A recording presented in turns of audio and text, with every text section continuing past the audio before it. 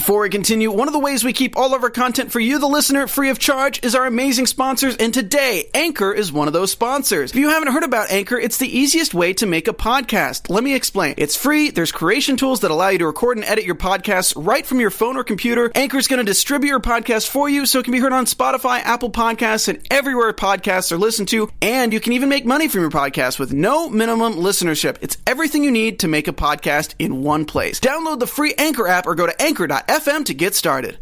On a special Tuesday edition of Marvel TV Weekly, I'll be joined in studio by the one and only Amy Rutberg, who plays Marcy Stahl on Daredevil.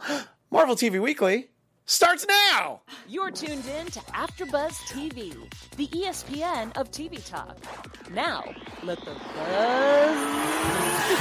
buzz begin. Oh, that's right. We're joined by a real man-eater. Welcome to Marvel TV Weekly. I am Christian Bott, joined by Amy Rutberg. Hi, Christian. So great to have you here. Thank you. I am so thrilled to be here. And, of course, as I mentioned in the little tease at the top, Marcy Stahl is your character on Daredevil. Marcy Stahl. All 3 seasons of Daredevil and The Defenders. Oh, love that. Yeah, so... I wonder if they'll do another season of The Defenders. I hope so, but now Netflix has gone and canceled half of The Defenders. Well, that's true, so I guess it would be kind of tough. Yeah, but... Maybe they could just drop in. Maybe it could be like the Daredevil Jessica Jones mashup, and we could just see, like, Mike Coulter in the back. And we still have the Punisher, so... Well, we have the Punisher, that would be awesome. Maybe Marcy should, stay away, I think that... yeah, no good can come of... No good can come of it. Meaning John Barenthal in a dark alley, well, I guess. Anyway, there's so much to talk about, and I figured that the best place to start would be the beginning. Talk about how you first got involved with Daredevil. My understanding is you had no idea what you were auditioning for. I had no idea what I was auditioning for. It was just a really good scene. There was no character named Foggy Nelson. I don't remember what Marcy was called, but she wasn't called Marcy. Which is funny because they could have just kept the name Marcy because it's not like Marcy's in the comics. Yeah, she's not an established comic book. Oh, by the way, yet. She's not in the comic books yet, but I think that at some point there'll have to be the demand. I ask Joe Quesada this like every time I see him, and I see him pretty often because we work out with the same trainer. Yeah. So every time I see him, I say, "When is Marcy going to be in the Daredevil comics?" And he always laughs and says, "Soon." But there is history on your side because there are characters created for television shows that do end up actually being in the comics. Right. In the Marvel universe, you have a character named Firestar who is part of Spider-Man and His Amazing Friends, but the really big one is Harley Quinn in the DC universe. Really? She was created for the Batman animated series. Oh, Harley Quinn didn't come from the comics? Right. And then they're just like, wait, this is a great character. Yeah. So I didn't know that. Harley Quinn, Marcy Stahl. They have a lot in common. Like 2 peas in a pod. pod. Exactly. Yeah. There's the crossover right there. There's the crossover. Okay, now I have a new thing to pitch, Jeff. So you didn't know what you were auditioning for. I didn't know what I was auditioning for, and now I can't imagine Marcy being named anything but Marcy. Yeah. Like, she's so Marcy. So I wonder what name they even had originally. I don't remember. But it was just this great scene, and I think I knew... And this is not a scene that ended up being in the show? Or? No, it was. Okay. At least a pretty close version to it was the first time we see Marcy in season 1 with Foggy and Karen in the law offices, in the lobby of the law offices. I think it was originally written that they were actually in the offices as opposed to in the lobby. No, maybe not. No, because that's actually a big part of the scene that they're in the lobby. And so I just loved the scene so much. It was just so cool. And it was for like a, untitled Netflix something or another. And I went and I taped for it with the casting director, and we only did 1 take. Like, usually, if there's no producers in the room and you're doing an audition with just the casting director, especially if you have a relationship with a casting director, they let you, you kind of do it a couple times. You get it. You want to like kind of get it right. And I remember specifically we only did 1 take. And so I totally thought, because usually that means like the casting director's like, nah, you're not really, you're probably not right for it. This was not what we needed. It's not, but thank you. I mean, they're so nice. It wasn't, it's just, that happens. So I was shocked when weeks later I got the call that A, you're very close to booking this job, and B, it's, Daredevil that's going to be on Netflix. Now, how familiar were you with the character of Daredevil going into this? I mean, not familiar. No, because some people they knew that there was the movie with Ben Affleck and Jennifer Garner. So I watched it right after. It was of no help. Yeah. First of all, there's no Marcy in there. No, and then, not so much. Nothing in that movie really represents, the way Jennifer Garner did look amazing. Right? Yeah. She was, she's a gorgeous creature, but in that film, she's really quite the... Yeah. quite no, the and woman. look, from a casting standpoint, she was great on Alias. You figure, like, yeah, she'll be a great Elektra. Yeah. Just sometimes it doesn't work out. Yeah, but, I was entertained, but yeah, totally. So that was my first intro to Daredevil was the Ben Affleck. Well, and movie. just the interesting thing is, like, Daredevil is such a unique character, and I mean, it's one of those ones where you feel like it could only come from a mind like Stan Lee, where you take this. This bald superhero, blind. He's bald with the mask on. He'd look great bald. He'd be fine. Charlie Cox can look. You can put anything on his head, he'll look good. Yeah. So but he's blind, and I was just sort of wondering, when you explain the show to people that maybe aren't familiar with it, right? At what point do you lose them? Is it when it's like, okay, so he's a blind superhero, but his senses are super strong in all the other ways, and he's a lawyer? Like, or they just like they find it hard to follow? No, I actually think that the pitch of Daredevil to people who are not fans of superhero shows is a really easy pitch. It's like, so if I'm talking to someone who's not familiar with the sort of Marvel world, and they say, what show are you, blah, blah, blah. And I say, so I'm on a show, it's called Daredevil, it's on Netflix. They're like, oh, what's that? I say, well, it's a Marvel show. They're like, oh, like superheroes? Yeah. And I say, well, yes, but this is a very special superhero. He doesn't have powers like you think, like Spider-Man, like he doesn't scale walls. Yeah. He's blind. Well, no, actually, I don't lead with that. I say he's a lawyer by day, and he's, out for vigilante justice by night. Oh, and by the way, he's blind. Right. Like completely blind from an accident as a child. So all of his powers, so to speak, are just his heightened senses. And I kind of get people hooked. I think I'm the reason why the show is so successful. I think I single-handedly just explain it to every individual I meet, and I get... Yeah, I think, like Netflix keeps their numbers pretty close to the vest, but I think that if you did it in a pie chart, it would mostly be because of you selling it. Don't you think? Absolutely. Yeah. Really, who else sells it that succinctly? That's such a Marcy thing to say. That was a total. It's from me. Yeah. Sort of speaking about that, scene from season 1 where Marcy's there with Karen and Foggy.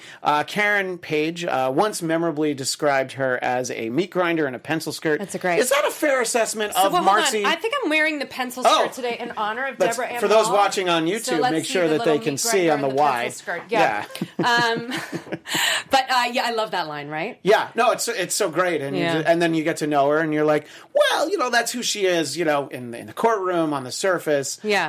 That Marcy, you'd find hard pressed to have a nickname like Foggy Bear buried somewhere in her. But once we really get to know her. But do you think Marcy that's... has many layers. Yeah. I think that's an adequate description of Marcy in the courtroom and maybe Marcy when she's on the job.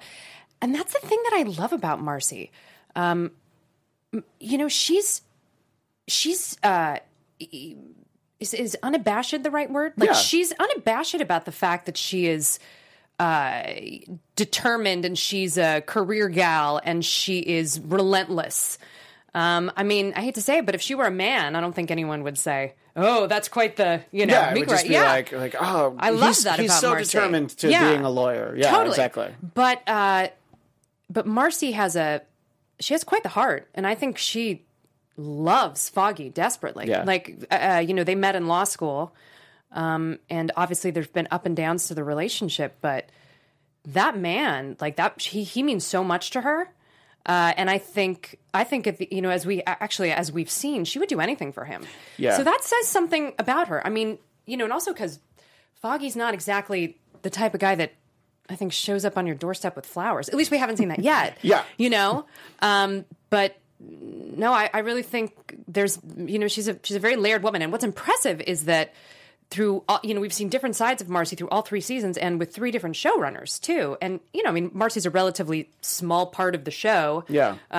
But yet every season they've written such great and interesting stuff for her. And the 3rd season is totally different from the 2nd season, which is different from the 1st. Right. And, look, to be honest, when I first get to meet Marcy, I'm like, oh, I don't like her. But that's a compliment to you. I think you did a good job because I don't know how much we were supposed to like her. But as it comes along, especially like there's the moment in season 2 where she shows up to visit Foggy in the hospital where she has the Foggy Bear. And I'm like, all right, I'm starting to warm up to her. And I think that it was good that, I like where they had her start from and sort of where we see her at the end of season 3. She's got bite, Marcy. Yeah. she has bite, but I don't know. I like that about her. Yeah. Now, she's sassy.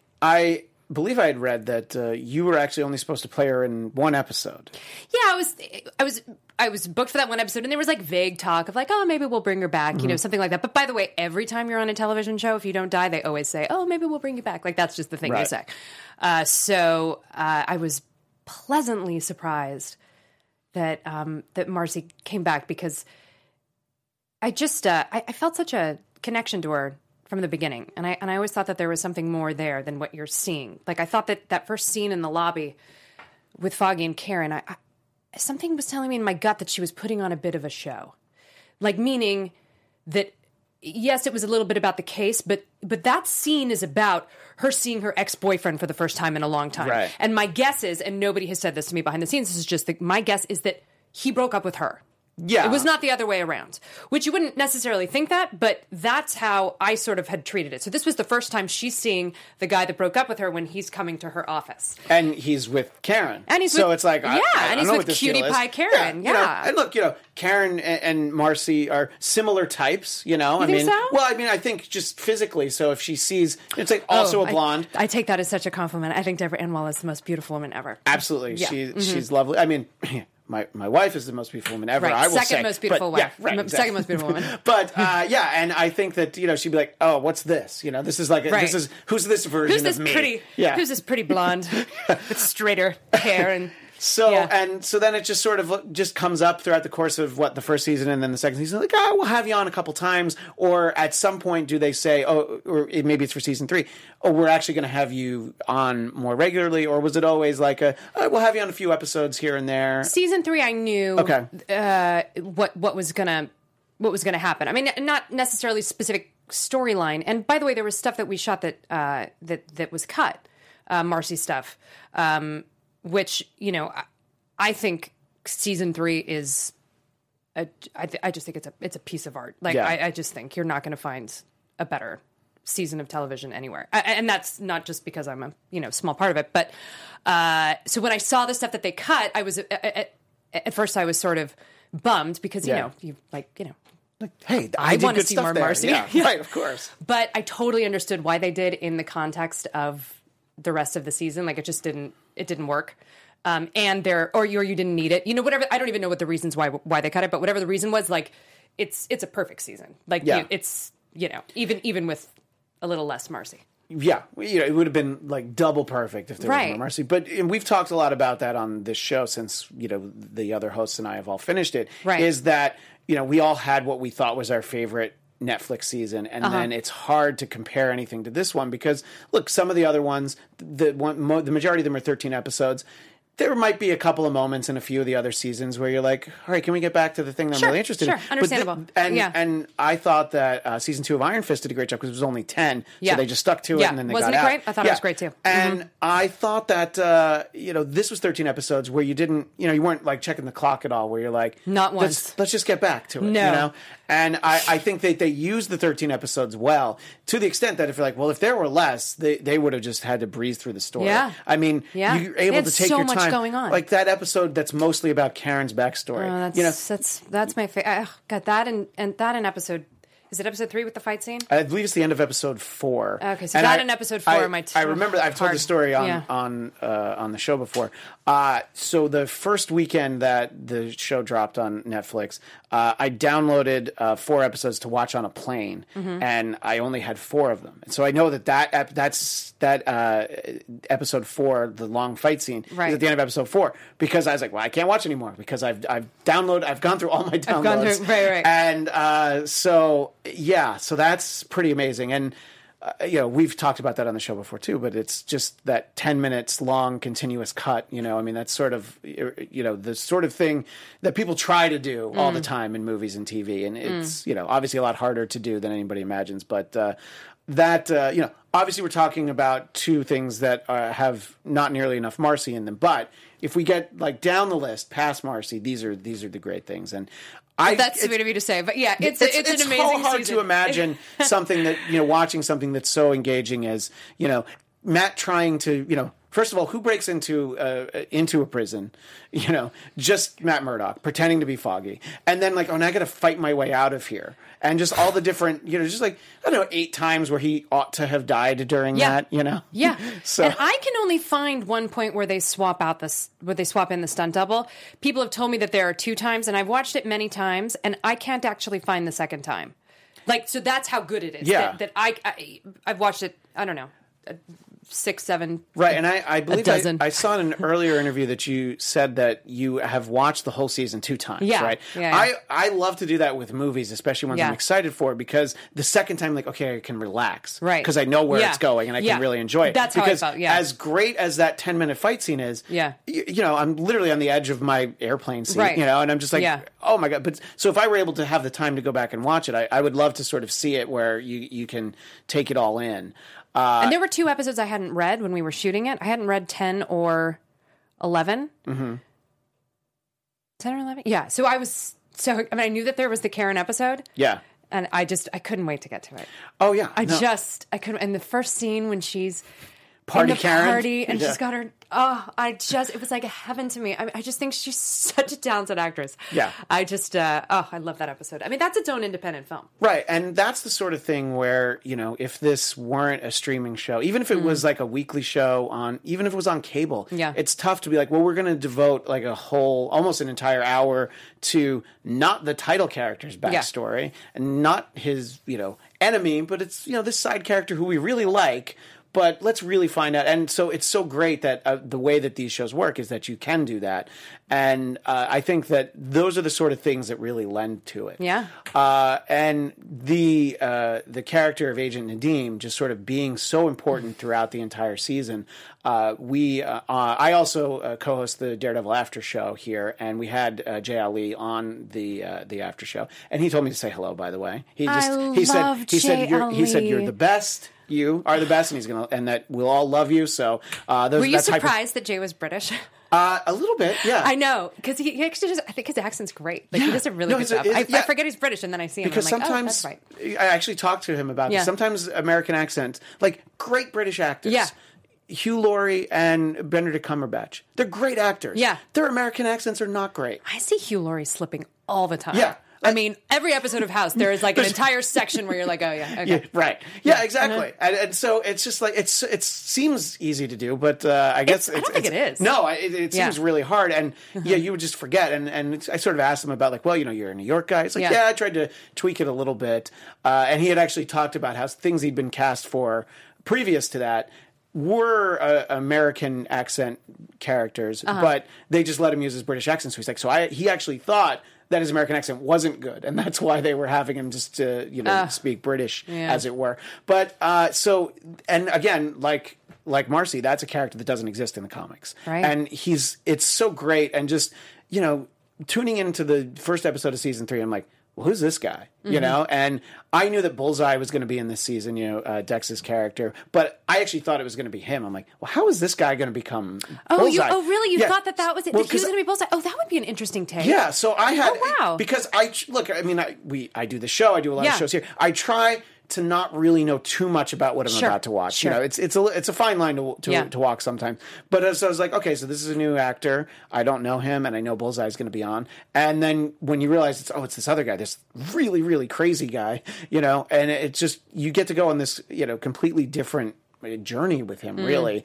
And, just this moral center at the course of the middle of the show, when Matt, who is usually the moral center, has so many problems sort of dealing with it on his own. And it's the sort of great thing that you're able to get with a show like this, and how it's very difficult to stop watching one of these streaming series. Yeah. Because I was doing that after show, I would only watch like 4 at a time.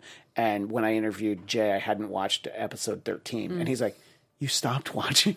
I was like, I had to, because it's too hard to talk about them. It's too hard to talk about. And it's so great, though, that his character's still so important in the way everything winds up at the end of the series.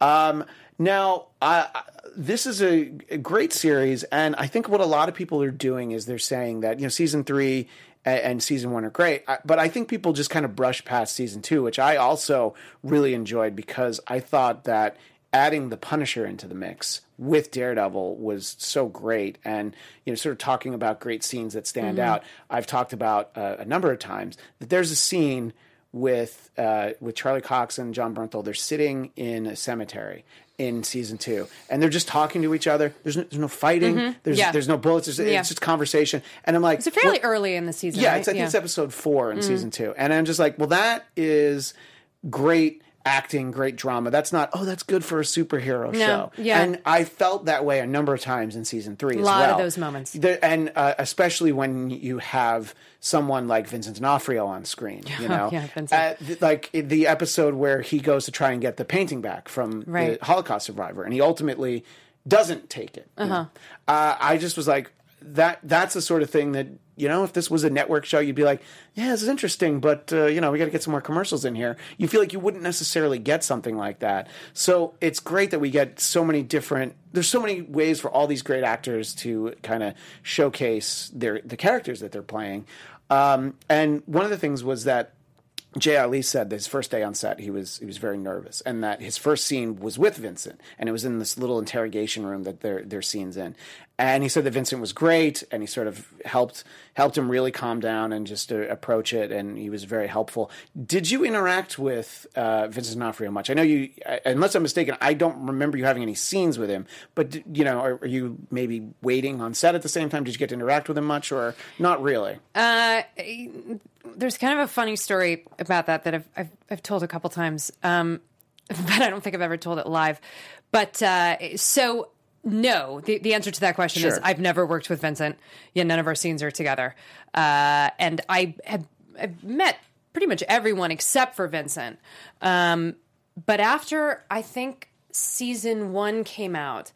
Because I didn't know how great the show was going to be. I didn't know the first season I wasn't reading full script, so I didn't even know who Fisk was, and I was talking about him. Right. And I had to say to Eldon, like, so what's the deal? And he's like, oh yeah, that's the bad guy. That's Vincent's not. And I was like, oh, okay, great. But after I saw the season, like that was the first season. That was my big takeaway. Was Vincent D'Onofrio was for me. I just think he's the coolest villain. So and I'd never met him. He wasn't at the premiere, and. The Halloween after the season came out, I was trick-or-treating in my neighborhood with my 2-year-old at the time, and she was dressed as Goofy, and I was dressed as Donald Duck, like furry Donald Duck, like I was like in like a furry costume with like no makeup, and we knock on a door, and Vincent D'Onofrio opens the door, and I just fangirl out. I'm just so excited. I'm just like, oh my God, like you're the most amazing villain. I mean, Robert, I'm Marcy. I just kept saying Marcy, and he was like, yeah, like just being very, very polite and great, sweet. Marcy. I still have no idea to this day if he actually watched season 1 and had any idea what I was talking about. But to his credit, he was so sweet, and he was having a Halloween party for his sons. And he was like, "Do you guys want to come into the Halloween party, like crazy girl, and like in front of my door?" And I didn't go in. I had enough sense to be like, "No, it's okay. We'll keep going." He doesn't mean that. Yeah, no one wants it. No one wants a 2-year-old at their teenager's Halloween party. But and so since then, I've had a lot. I've had social interactions with Vincent. Well, the interesting thing was, I can't remember if I saw this on your Instagram or Twitter, but I guess you ran into him voting. Yes. Which is funny for people who are fans of the show, are probably reading present-day Marvel Comics. Yes. And in Marvel Comics right now, Wilson Fisk is the mayor of New York City. So I like to think that he was there sort of doing a write-in vote for himself. Well, no, we were writing in Foggy Nelson. That's what we were doing. I was so because as I said, we're neighbors. So we Vincent was with his wife, and I totally ran it once again with no makeup. I ran into Vincent at the polls, and we voted together, and talked about the neighborhood, and he's surprisingly a bit like he's very different from, not surprisingly, but he's very different from Wilson Fisk. I mean, his whole demeanor. Yeah, he's totally. So that was a really fun coincidence to see him, just like a week and a half after Daredevil came out in the neighborhood, voting. Yeah, no, and I think what the video was, it was like he filmed something with himself talking about how he ran into you. That was what I saw. Oh, you know what it was? Oh, because when I posted the photo, it was like encouraging people to vote, right? Like, hey, if Wilson and Marcy come together. That's right. And I was giving photo credit to his wife. I did like the icon for a camera, and I said, meaning like photographer, Vincent's amazing wife. But at first, fans misinterpreted it that we were married. Oh. So I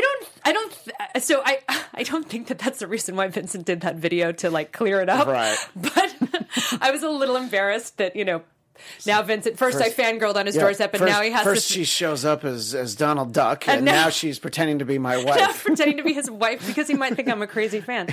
Yeah, that was a little embarrassing. One of the things that I think is so great that they were smart, and as you mentioned, it's different showrunners each season, but the fact that he's barely in season 2, I think that if he had been this huge force in season 2, by the time season 3 comes around, I was like, oh yeah, this is the show where he fights the Kingpin every season. Yeah. So you just wanted him back, and it was so great. Yeah. And the fact that he just looms over scenes that he's not in, because everybody's talking about him, or he's Matt's conscience, or the devil on his shoulder. I guess that's a pun intended that I didn't, happily unintended. Works. And then, the way he's sort of listening and reading Dex's file, and he's inserted in the flashback. It was such a great usage of him as this imposing figure that everything that happened in the season in some way tied right back into him. And I thought it was great. Let's talk a little bit about Foggy this season, and the fact that, Marcy's the one who convinces him to run for district attorney. Yeah. And in true Marcy fashion, it's like, well, of course you're not going to win. Well, it's just realistic. Realistic. Let's not get our hopes up. Yeah. I mean, it seems as the season, wound down that maybe there was a chance he could have won. Totally. But, yeah, that would have been a really interesting. Yeah. I want Marcy to run for DA. Well, see, there you go. Now she's well positioned. Yeah. This is nobody's idea but mine, by the way. But you can put it out there. I can put it out there. Yeah. You can. There could be a fan movement of people that's like Marcy for DA. I assume we can get a solid 3 people to maybe get on board with that. All right, we'll see. I'll take a look at the live chat a little later. We've got at least 3 people on there, so they should all let us know whether or not they think Marcy should run for DA. Mom, this is your turn to tweet. Make sure. So we were talking about voting before, and I know that there's sort of a political connection that you. Now, I guess the way to talk about this is that, you are sort of a recurring performer on The Late Show with Stephen Colbert, and there's a clip that people can find without too much trouble where let's say you're playing a character who's loosely based on Stormy Daniels. We're not saying you are Stormy Daniels. Let's say loosely based on Stormy. Because I saw an interview where you kind of were like, well, let's not say that's who she is. So, but I think that's sort of that's kind of interesting. But you mentioned that you also played Dana Loesch of the NRA, which is not necessarily like SNL. I don't even think has someone play her. You know what I mean? Yeah, so it's a pretty risky move. Yeah, that's a fairly. It was a risky move. It's fairly specific. Work up an impression of this person. Yeah. But the interesting thing there, of course, is the fact that your background is actually in comedy. And now, did you? I think I saw you say that you were involved with Upright Citizens Brigade. I do. I've been involved with a show at Upright Citizens Brigade in New York for over 10 years called Gravid Water. Okay. And it's just this cult show in New York, and now it's in LA, and it's a monthly show. Sorry, this is just something I just remember. Sure. My wife works with a woman named Tammy, who I can't think of her last name. Tammy Sager? Yeah. So Tammy Sager's a genius. Yeah, so that's her show, which is funny because I think my wife went to see it because my wife works for Orange Is the New Black. Right. So she does? Yeah. So cool. she goes to New York for work. What does she do on Orange? She's a writer. No way. Yeah, so she just shot an episode. Oh, that's really impressive. Yeah, so it's funny because I feel like she went to one of those shows not that long ago when she was there. Yeah. So Kate Mulgrew's a good friend of mine. Oh yeah. Yeah. That's she was there's a big cast on We're that name show. dropping. Yes, exactly. AfterBuzz Marvel. Yeah. For we'll nerds, get back to Daredevil in a second. We'll keep it on the nerd plane. As a fellow nerd, I can throw that word around. Yeah. That's Captain Janeway from Star Trek Captain Voyager. Janeway, okay, Captain Janeway. It's a friend, and Let's do the abrupt segue here. You're also friends with another Star Trek captain, Scott Bakula. Oh, I am. Oh, yeah. I'm like the Wilson Fisk to Scott Bakula. I'm the devil on his shoulder. Yes. Which I think is kind of interesting because you and I were talking before we started here, and the idea that you were only scheduled to play Marcy maybe for one episode, and then you're on NCIS NCIS New Orleans. New Orleans, yeah. And your character gets killed off, but then like, well, we got to really figure out a way to get you back, and it's really kind of an interesting device. It's a lot like Wilson Fisk, you're saying. So kind of explain what happened and then how it is that you're back. You're back this season. Yeah, I'm still trying to figure out exactly what happened, but I'm so grateful. Yeah, I died in season 4, about halfway through season 4. I just went to do one episode of NCIS New Orleans playing a CIA agent, and I had a great time, and I had a lot of fun with Scott Bakula. We had this really great sort of long scene together, and then I thought that was it. I thought, Right. I'll never be back to New Orleans. I like die. Like I can't remember if I get shot or stabbed because I've died so many times on network television. I saw a clip from this season, and he remembers that he saw you die, right. and So then did I there's get like a stabbed stabbed or in the stomach. I think it's stabbed. Yeah. Because the present day version of your character just starts like gushing blood. Right. No, I was shot on the blacklist and blown up on Elementary.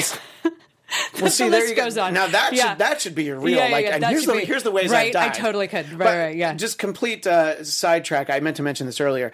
I liked seeing Marcy and Foggy getting closer this year. At the moment where he says, "I love you," and he proposes, I was like, oh no, she's going to get killed. Because usually on a show, when somebody it's like, let's take this to the next level. On a show like that, you're like, oh man, that was one of the first questions I asked Eric Olson when he called me at the beginning of the season. That was like the first thing I said is, are you planning on killing Marcy? And he's like, no. At the moment. It's like, although now that you mention it, this is a good idea. Yeah. But so I knew, and we knew that. Well, I don't want to. Okay, yeah. In case somebody's watching that hasn't seen the whole season, but I mean, if you haven't seen the whole season, we've probably given away a few things. And you're probably not watching this show. Also true. It's probably okay. Yeah. So no, I think we knew that Jay was going to die, but no. I was told that Marcy wouldn't die at the beginning of the season, but that could change. Yeah. No, but it could have changed. I talked about on this show and the Daredevil After Show. Just I was convinced that's the moment where I'm like, oh, it was too bad. It was too bad that we really got to know Marcy. So I was relieved at the end of the season. I'm like, look, she's still alive. Hey, you and me both, man. So definitely relieved. So now that doesn't go into your death reel that we're talking about. No. So you said the blacklist. Where's the wood? Oh god. Knock on wood. Okay, close enough. Right under here. Yeah. So so you have experience with getting killed on television. So with NCIS New Orleans, I did that episode, had a great time, and then they shot Scott Bakula at the end of season 4. That was the storyline. Dwayne Pride gets shot. Mm-hmm.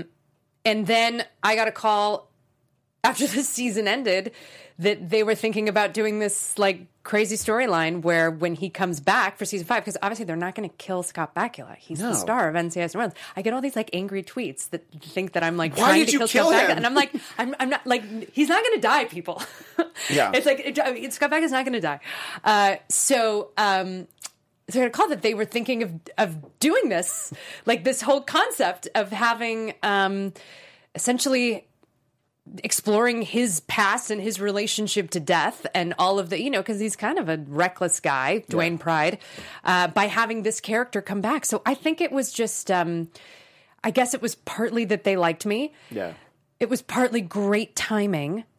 Like as far as like when my character died, that like they were like, let's do this. Let's have an angel. I know who just died. We had that blonde from episode 13 and everyone seemed to get along really well with Scott. So let's do that. So that, that was definitely one of the more surprising phone calls. Usually you get the phone calls that say you're not coming back or you didn't get the part. Right. So to get a call that, that they want you to come back and to play your dead character. I thought it was a new character when they pinned me for the episode. Right. I was like, oh, that's so cool. Because she had an identical twin or something. But like on NCIS has been running so long, people do come back in other like they maybe in season 1 they played some character and then in season 7 they come back. So I was like, oh, but that seems awfully close to come back as something else. And then kind of it was like the dead. I didn't really know until I got the script like exactly what was going on. I thought maybe she didn't really die, but it was it's been a fun ride, that show. Yeah, well, and you mentioned one of the questions I had, because a lot of times, look, a show like NCIS New Orleans doesn't necessarily film in New Orleans. So you did actually go to New Orleans to film, though. So that must have been fun. So I have been spending a nice amount of time in New Orleans. And I think that's the other thing that really kind of works for this particular storyline, is that there's that whole sort of mystical voodoo element of New Orleans. So it kind of makes sense that he would have these visions. And I really like how they've kind of tied it into the season. So far. And Scott Bakula, obviously, that's got to be great working with him. He's the nicest man in television. I'm so glad to hear that. And he's in the most amazing shape. He is. I mean, he is like strong and has so much energy, and he's just a really impressive human. Well, because when I was about middle school age, he had his show Quantum Leap, and like every week he was doing something different. You know, and you just sort of get to realize, like, wow, this guy can do pretty much anything. Yeah. And and I mean, it's so it's great to always great to hear, because sometimes you hear the story of, not necessarily on the air, but people are like, oh yeah, no, that wasn't fun. So I'm so glad to hear that. I don't think you'll ever see, you will never find anyone say that about Scott Bakula. He's just so hardworking, and he loves to act. That's the thing. Like, sometimes you go on these network shows where they work so many hours and they do so many episodes, and you can tell the cast is like over it. Like they're just like, it's a job, they're clocking in. Yeah, exactly. Scott is not that guy. Like, he cares about the story because of the elements. He's the kind of guy that, like, before the scene starts, he's like, there's something hanging. Hold on, I got it. Yeah, hand me a ladder. Like, he gets and he fixes it himself. I mean, he's like dad. He's just he's a great guy. Well, that's great. So we have a few questions in the chat, and I want to make sure to get to them before we run out of time. So Aunt Barrow asks, how does it feel being in a superhero TV show? Now, you're not actually a superhero, but does it feel any different, or because of the fact that you're a lawyer, it's probably like your scenes could, I guess, exist outside of a superhero universe? Sure. It feels great anytime anyone wants to put you on television. But this is a particularly special show, and I really do feel honored to be part of this history of Marvel and this whole world, and especially reflecting on Stan Lee and his legacy in the last week. It's a pretty special experience. And yes, Marcy could exist outside of the show. Yes, someone in here was asking, I have to find it to give credit, but so Incan TV agrees with the idea. Marcy for DA 2019. Oh, yeah. So you officially have Incan TV. I have one fan. I have one person voting for Marcy for DA. DK Monkey 007. Oh, yeah, what does he say? What are the odds of us seeing a Marcy spinoff? I mean, that would be my dream. You guys tweet that. No, I think the odds are very low. I mean, I think they're super low. We could hope for that she appears in Jessica Jones. Yes, I think because look, that I do work for Carrie-Anne Moss, so I guess that's possible. But that's probably the best case scenario. The best case scenario for Marcy is probably more Daredevil and Jessica Jones. And if you show up in a scene, Punisher. if you show up in a scene with Carrie-Anne Moss, it'll probably be like when Foggy was in a scene with her and Jessica Jones. You just get yelled at, and I do get yelled at. I'm actually in that scene. They just walk by me when he's getting yelled at. You're actually I did get to during the Defenders. I did get to work with Carrie-Anne Moss, who's also a really neat lady, like really sweet and kind and that's lovely. Sort of the impressive thing, especially like you're talking about the Defenders. I mean, Sigourney Weaver was on that. You have like all these people that it's not that long ago where people would be like, are you crazy even asking me to be on a superhero show? Like imagine asking the ask to Sigourney Weaver's agent, but now it's just like, no, these shows are so good, they're so well received, they're so good. So let's see. So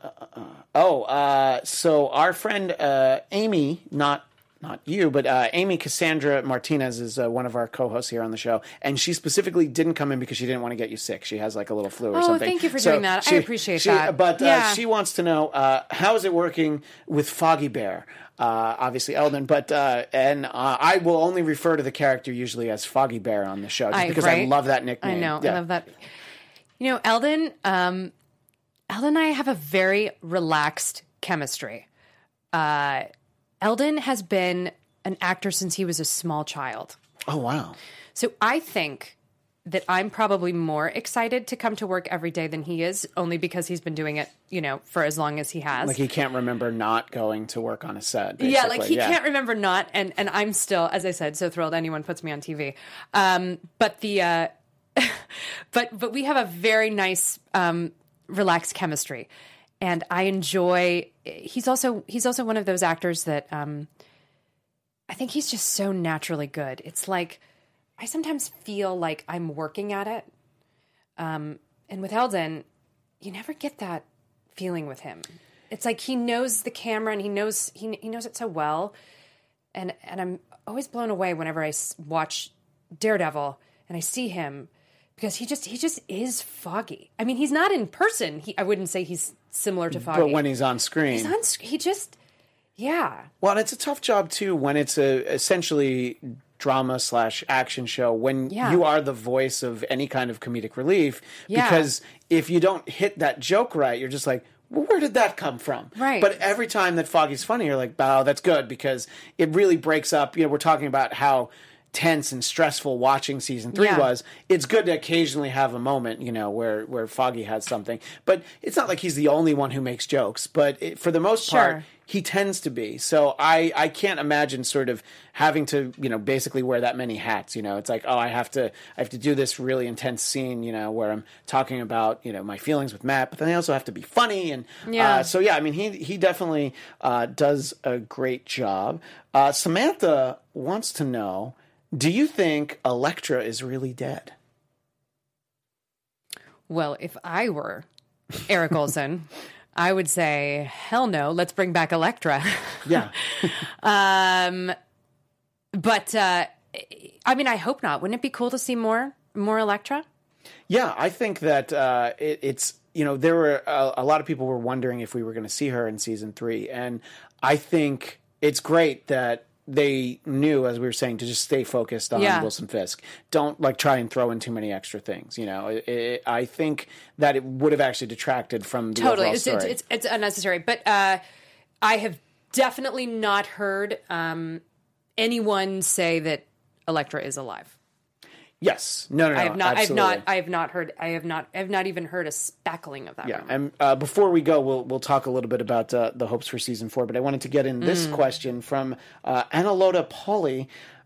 Do you think Marcy knows Matt is Daredevil? She's so smart. I always imagined she has known for a long time, but kept it to herself. That's a great question. And, someone also just tweeted at me before the show saying that what would happen if there was a Matt Marcy scene. And, although we've never seen it in a flashback, if Marcy and Foggy met in law school, that means that she also knew Matt in law school. Right. So she's known Matt a long time. Probably just as long as she's known Foggy, yeah. And if you think about it from a girlfriend's point of view, the relationship between Matt and Marcy, if she doesn't know he's Daredevil, it's kind of a pain in the ass. It appears that Matt does not treat Foggy very well. I mean, if you don't know anything else and you're just looking like, hey, he was dead, but then he came back, but then he didn't tell you, and he did this and he did that. So the fact that Marcy has so much patience with the whole Matt situation either means maybe she has an inkling, or maybe she just loves Foggy so much that it's like a man having, a sort of dysfunctional relationship with a family member, like a brother or like a mother or something. It's like just something that you deal with and you are at peace with because you love the person so much. Yes. But I think if they got together, I think she might have some words. Yeah. She might have some words for Well, that. It's sort of like, it's because it is such a close relationship. Obviously it's not a romantic relationship between Foggy and Matt, but they clearly love each other, and she loves Foggy as well. And it's like, you don't treat him well, It's like, it's almost like you could see her saying to Foggy's like, Matt might not be that into you, Well, and clearly there's been evidence to suggest that Marcy wants Foggy to be that sort of successful corporate lawyer. But I think, definitely the way that sort of season 3 ended, it looks like, the band's getting back together, the Avocados at Law. And I think, I have no idea, what will happen in the future. God willing, there is a season 4. But I think that my personal opinion is that Marcy will love Foggy no matter what he is. If he's a DA, if he's a corporate lawyer, if he goes back for working with Matt. But I think I would be like, if it were me, I would say, okay, he's got to treat you better. This has to be things have to change. Right. And I think that if you know Matt that well, the idea that, if Marcy were ever in a room with Daredevil, she might be like, oh my God, this guy sounds like, because there's this great moment that they don't address in season 2 where Frank Castle's on the stand and he hears Matt Murdock talking in court and you just sort of see his look on his face and he's like, Oh, that's Daredevil. Right. And they don't actually address it? They don't address I thought it, that you we just would have hear seen it. it. You can just tell that he notices. So. Well, we definitely know that Foggy has not told Marcy because Right. there is that moment in season 3 where he starts to, and then she's like, what? And he's like, never mind. Yeah. But that's a great question. You know, Marcy's a pretty smart cookie. I don't think it would take much for her to put 2 and 2 together. And again, from our friend Amy Cassandra, who we hope is feeling better, who's the most intimidating person to work with? That can be in terms of the show. And, you know, intimidating I don't think necessarily has to have a negative connotation. So I'm not trying to ask you like a gotcha question. Is it, you know, like J.L.E. talking about sitting down with Vincent D'Onofrio, he admitted that that was an intimidating. It was just because Vincent D'Onofrio just physically took up almost the whole interrogation room, you know, just like looming over him. So did you find that, or was it just like, you know, before the cameras roll, everybody was so laid back, you weren't really intimidated? Well, I'm used to Eldon. Yeah. Like, I know Eldon's vibe. Like, I'm used to, like, Eldon and I, as I said, like we just kind of get each other's groove, and I always feel super comfortable with him. Like, we don't rehearse the scenes other than just, you know, we like run the lines once or twice. But I've always felt very comfortable, like, touching him, and like there's never any like awkwardness. Like, he's just, you know, as soon as the cameras roll, like, we're Marcy and Foggy. Like, it's very relaxed. I wouldn't say intimidated, but I'm impressed. I'm always impressed when I see Deb at a read through or at something, because like she has her line. She already like knows her lines. Like, oh wow, like she's pretty amazing. Like, she would come to a script to read through, and she would pretty much already be off book. And I was always like, oh wow, like if I ever do a scene with her, I better be on my stuff. Yeah. Well, and before we run out of time, we have sort of touched on it a couple of times. Obviously, people who are fans of the show, people who are fans of the Netflix Marvel Universe, hope that there is a season 4. And, you know, at the end of any season of one of these shows, you hope that there's another one. But because we now have Iron Fist and Luke Cage both getting canceled, right, it's a little bit more, you know, you're a little bit more on eggshells. Because, look, from a business standpoint, you can understand Netflix is probably like, yeah, we've got like 100 hours of superhero stuff. People will go ahead and find that later. But what you hope is that they like the show. And I know that he mentioned this publicly, but... Eric Olson, you're talking about? Yes, our showrunner. Yeah. The showrunner mentioned that he has pitched a season to them. So now it's up to them if they're impressed by it. And a website that I'm in no way associated with, but I completely support their movement, is RenewDaredevil.com. And they're also on Twitter at RenewDaredevil. And if you follow them, I guess that they do like little updates, I think, on Fridays. So they sort of let you know, like how many people maybe are on board. And I don't know anything officially. I don't really know anything more than anybody else knows. But I would say I am cautiously optimistic. Right. Yeah, exactly. Yeah. I mean, it's I think that, the response to the season is really strong. I mean, people are so happy with it that, we can only hope that, that there's we more. can only hope. Yeah, because, we have to see Marcy as district attorney. I mean, that's what it really comes to. If you learned anything in these last 45 minutes... Listen, if you make me district attorney... I'm willing to die. But see in episode 13. You would have to as district attorney. I think I would have to. That would be Fisk breaking if you his put word. me up against Blake Tower, yeah. Well, anyway, Amy, thank you so much for thank you. My being pleasure. here. I love talking Daredevil, and thanks so much for having me. And for people that would like to follow you on Twitter and Instagram, it's just at Amy Rupberg. Yeah, at Amy Rupberg. I post a lot of behind-the-scenes photos of everything I'm working on. Still more behind-the-scenes Daredevil photos yet to come that I've been saving. Oh, yeah, I see the amazing willpower that I have. I have at least 2 or 3 more good ones. It's interesting because both you and Jay Ali do post a lot of the behind-the-scenes stuff, little videos, little pictures. So make sure to follow her. Mm-hmm. And, of course... if you like, you can follow me at ChristianDMZ on Twitter and Instagram, and we will be back in our regular time slot this Sunday at 10 p.m. We'll get caught up on The Gifted and all the other news, and our under-the-weather friend Amy Cassandra Martinez will be back Thursday at 1 Pacific, 4 Eastern for Marvel Movie News over on the Popcorn Talk Network. But until then, thanks again to everyone who joined us, and we will see you on Sunday. But until then, as the great Stan Lee would always say, Excelsior! Our founder, Kevin Undergaro, Phil Svitek, and me, Maria Menounos, would like to thank you for tuning in to AfterBuzz TV. Remember, we're not just the first, we're the biggest in the world, and we're the only destination for all your favorite TV shows. Whatever you crave, we've got it. So go to AfterBuzzTV.com and check out our lineup. Buzz you later. The views expressed herein are those of the hosts only and do not necessarily reflect the views of AfterBuzz TV or its owners or principals.